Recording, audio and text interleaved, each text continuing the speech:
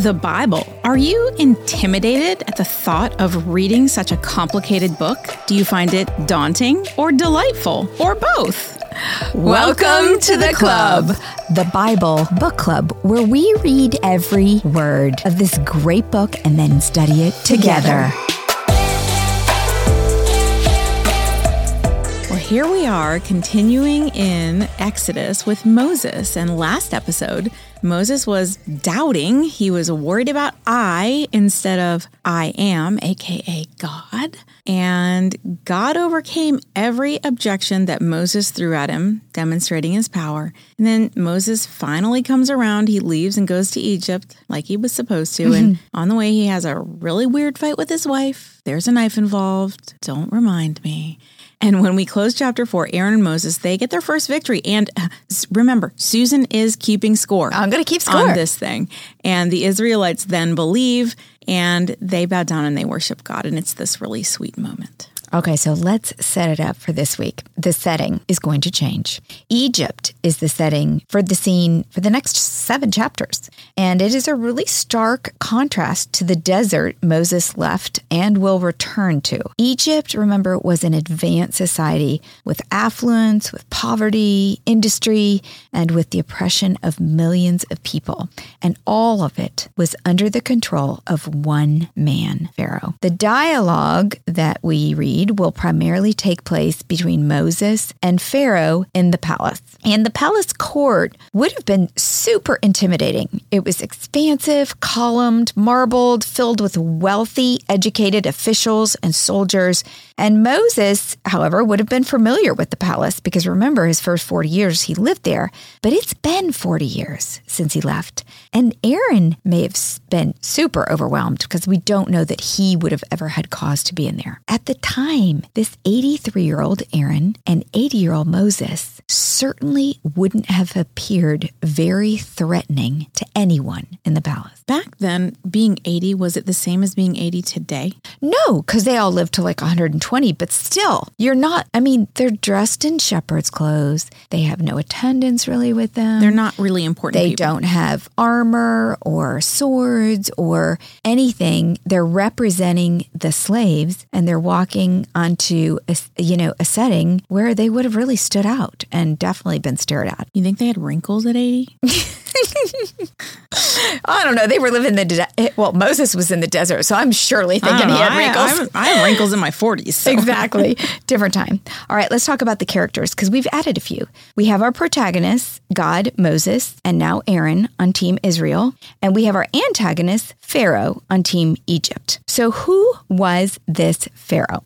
Well, first of all, we can ask, why does he not have a name? He's just Pharaoh. Well, Pharaoh's name is most likely absent because Moses was the writer. And because Moses was trained as a prince in all the ways of the royal court of Egypt, he probably followed the standard practice of his day by leaving the king, who was your enemy of your nation, in this case, the enemy of Israel, unnamed. That's fascinating because that actually happens a lot in the Bible, like Herod. Don't they call them the same? Well, this was an Egyptian practice. They were, I guess, so arrogant that they just never gave their enemies the dignity of a name.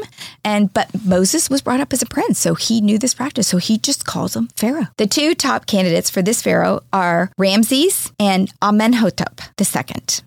Although Ramses is a much better name for a movie. Hello. Rambo.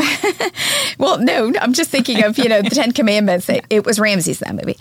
Based on biblical text dating the Exodus, we will follow the theory that the Exodus happened around 1446 BC, and the Pharaoh that historically falls into this timeline is Amenhotep II.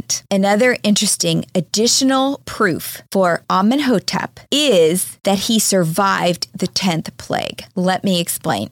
The 10th plague, which we will get to in Exodus 11:15, specifies that the firstborn of all people, from Pharaoh to the lower slave girl, will die. Now, it is normal protocol for succession of kings in Egypt that the firstborn is the future king. Therefore, if the Pharaoh in Exodus was a firstborn, he too would die in the plague. But we know Pharaoh does not die. He survives the plague. Therefore, Amenhotep II, in order to qualify as a legitimate candidate for the Exodus Pharaoh, could not have been his father's eldest son. So how did he become the king if he wasn't the oldest? I'm going to explain. He wasn't the oldest. Amenhotep II was not the firstborn son of Thutmose III, and we know this because it is documented. The original heir to Thutmose III, and this is written during the middle of his reign in year 24, was Amenemhet, who was called the king's eldest son. He was the older half-brother of Amenhotep, and he died before he could assume the throne. But before the plague. Before the plague. But he died before the plague. Correct. So then this guy's the next one in line. But he's still the second born. He's not the firstborn. And so that's why he doesn't die. Got it. He became king because his older brother died. But he doesn't die in the plague because he's not the firstborn. Yeah. And so that's just another small proof that perhaps the actual Pharaoh we're talking about is Amenhotep. Now,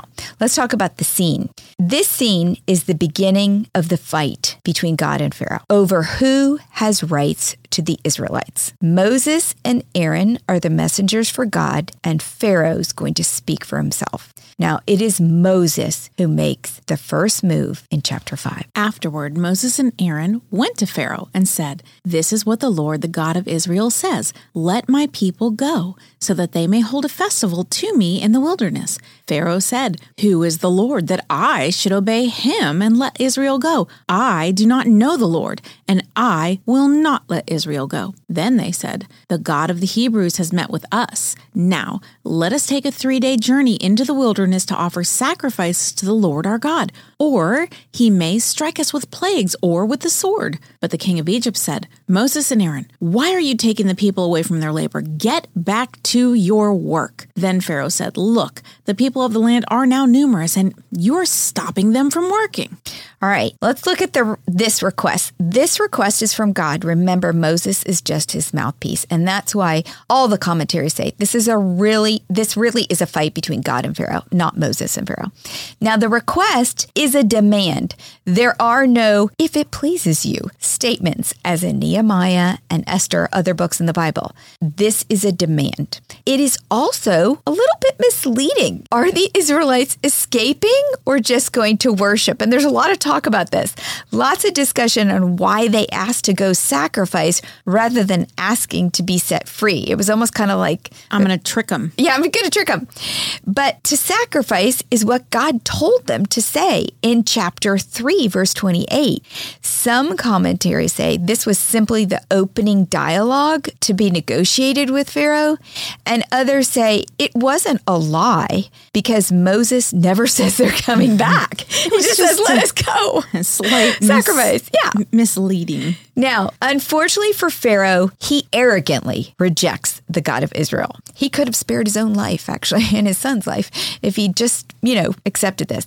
But Pharaoh thinks he himself is a god, and he doesn't know Israel's God, nor does he think Israel's God is worth his supreme attention. Yeah, I also notice a lot of I statements. Exactly. He's big on the eyes.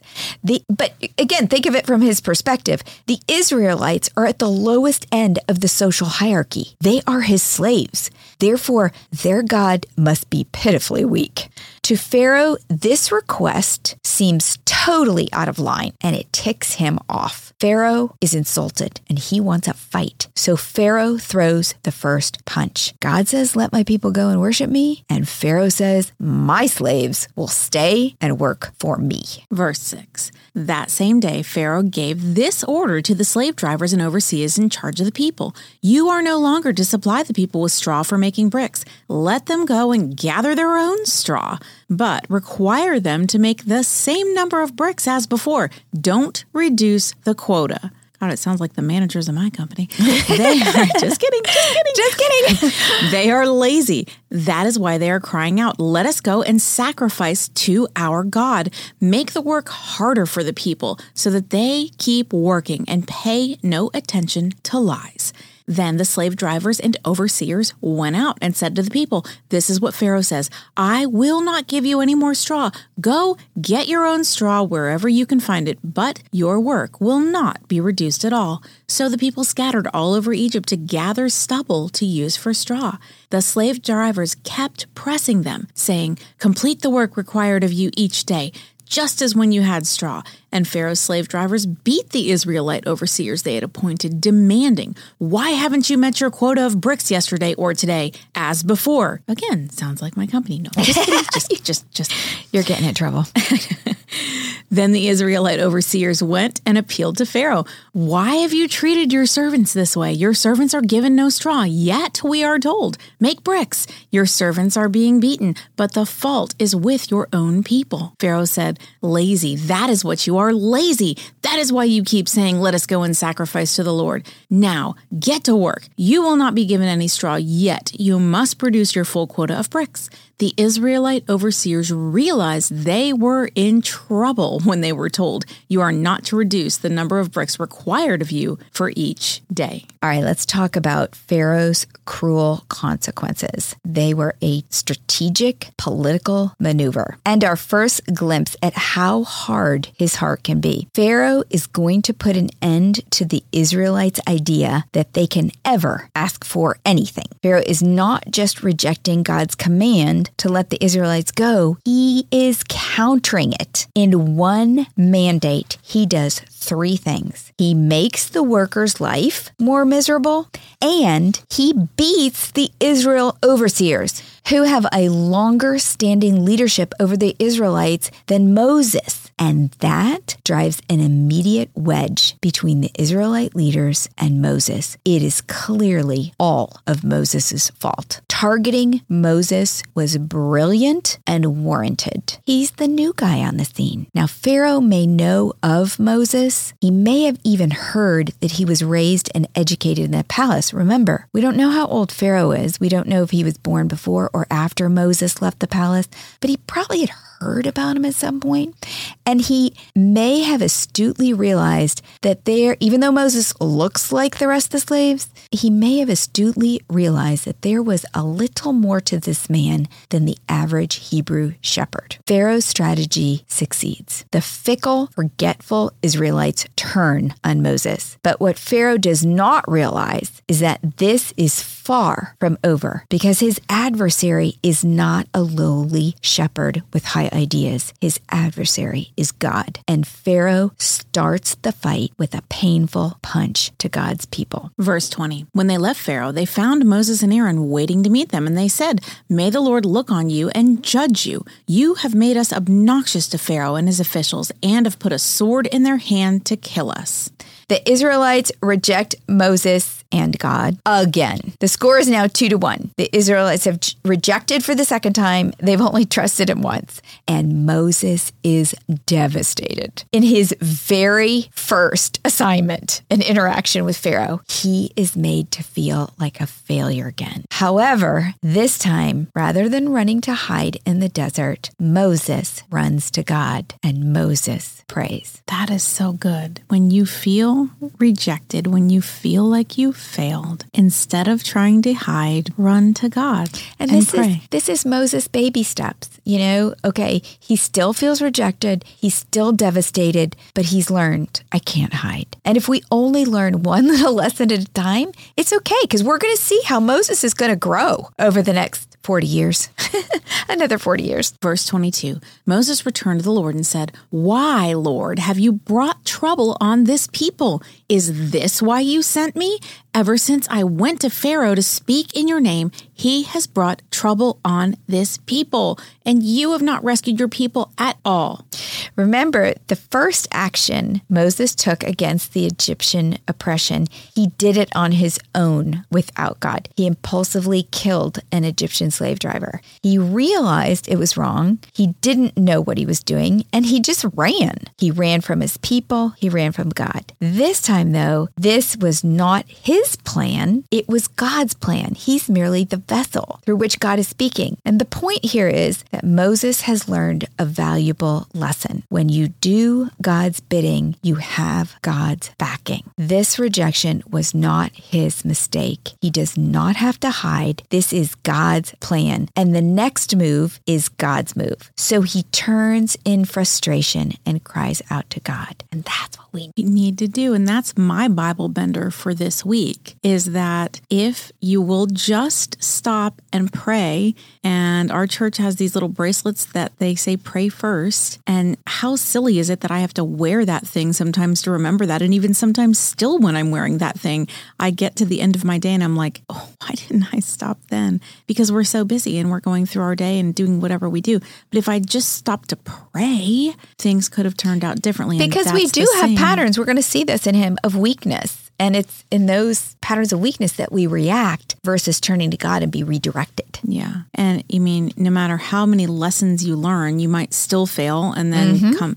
But it's just the important thing is eventually do you come back, right? Right. And do you come talk to him about it? Right. So what do you do whenever you make a mistake? Do you sulk? Do you try to hide? Do you try to go into obscurity? Or do you pray? And do you spend some time with God to try to figure out what is the wisdom he's trying to impart on you in that moment? And when you're doing God's work, let's say trying to serve a surly, suffering coworker, and they reject you. Do you give up? Do you turn back to God in prayer, asking them to go before you and soften their heart, give you better words and give you better ways to teach them? I will raise my hand right now and I say, thought of you. I thought of you in this question because we've shared about that. I wish I had, but I didn't.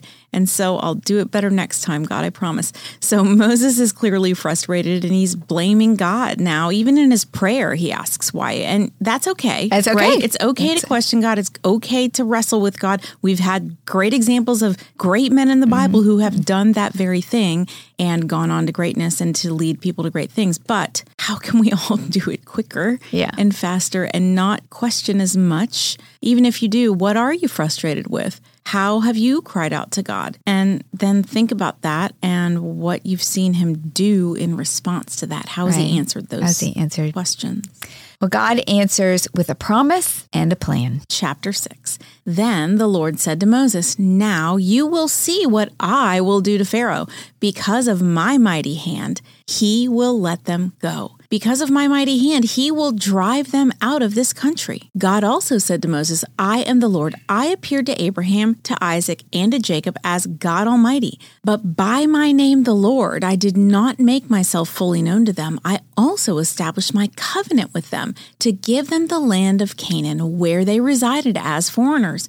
Moreover, I have heard the groaning of the Israelites, whom the Egyptians are enslaving, and I have remembered my covenant. Therefore say to the Israelites, I am the Lord, and I will bring you out from under the yoke of the Egyptians. I will free you from being slaves to them, and I will redeem you with an outstretched arm and with mighty acts of judgment. I will take you as my own people, and I will be your God. Then you will know that I am the Lord your God, who brought you out from under the yoke of the Egyptians. And I will bring you to the land I swore with uplifted hand to give to Abraham, to Isaac, and to Jacob. I will give it to you as a possession. I am the Lord." Well, if you were with us in season 1 when we did Genesis, you will remember a lot of those words that were said to the patriarchs. And now we hear them being said by God to Moses. God reiterates his promise. Pharaoh will let them go. God reminds Moses of who he is, the God of your fathers, the God of Israel. And God reveals more of his plan. I am going to free the Israelites. I am going to judge Egypt, and I will bring you to the promised land. And Moses responds, by obeying. Verse 9, Moses reported this to the Israelites, but they did not listen to him because of their discouragement and harsh labor. Then the Lord said to Moses, "Go tell Pharaoh, king of Egypt, to let the Israelites go out of his country."